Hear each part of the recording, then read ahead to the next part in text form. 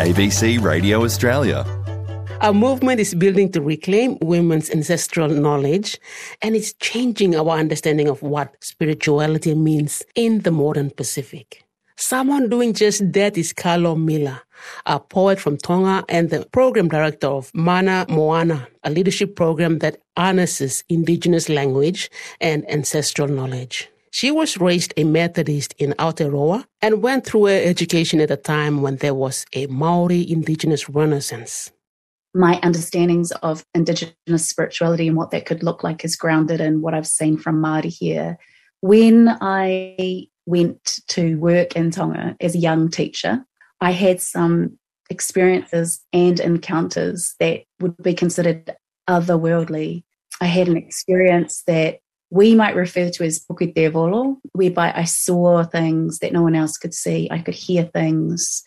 An easy way of describing it is that I was just in another realm. I had quite terrifying dreams and visions at that time. And I left Tonga and went back to New Zealand, where the understanding was that I had a mental health breakdown and that those were psychoses and hallucinations, and I was very sick.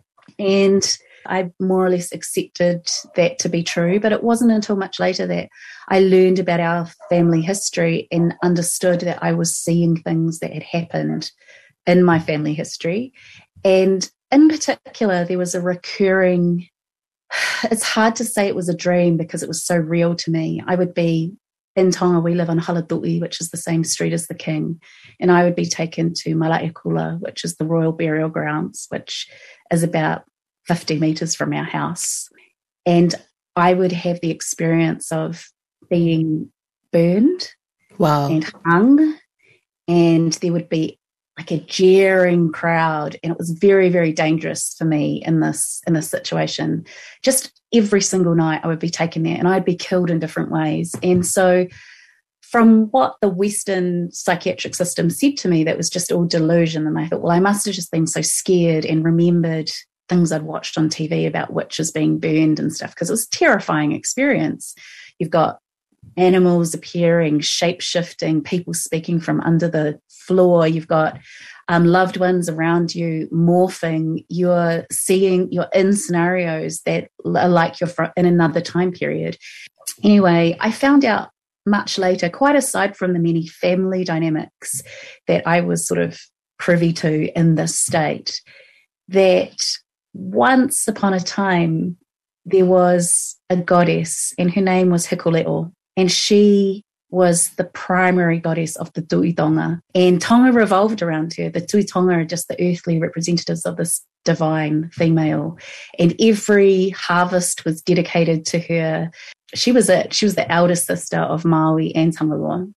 But when King George I converted to Christianity, which secured him his power, he killed his priestess from behind, and with missionaries went around and hung and burned and beat actually all of the goddess sculptures. So you can go and see representations of Hikuleo at the Auckland Memorial Museum, and they still have the nooses around their necks from that time. They're still beaten with their faces damaged and their arms chopped off.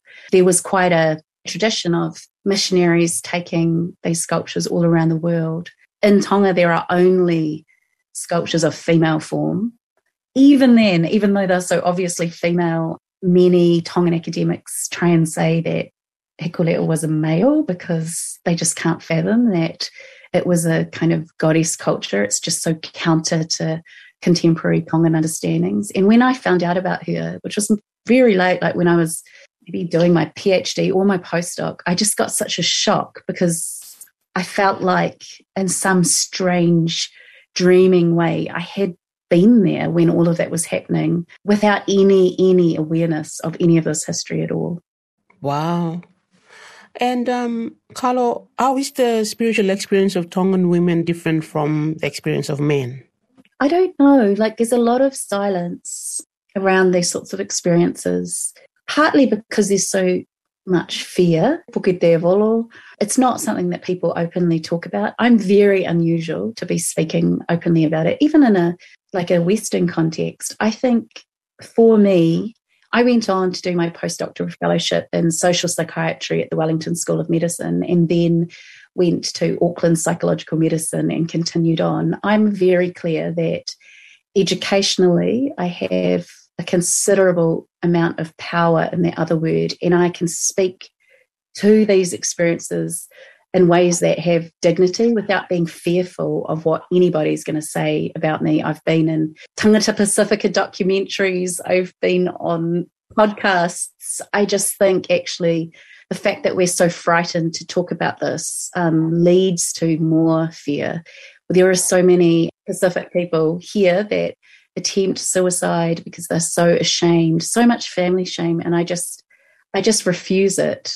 When I was in that terrifying position whereby here I was, this young woman in her early 20s, put into a psychiatric ward, told that I was going to be a mental health paraplegic for the rest of my life on an invalid's benefit. I mean, I went on to become a doctor, I have a Order of Merit award. I have been around the world doing things.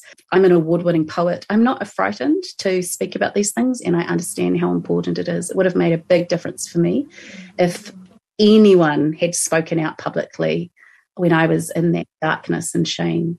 Carlo Miller openly sharing her experiences there, and by doing this, she's taking away the shame and fear so many of us feel when we talk about our spiritual experiences.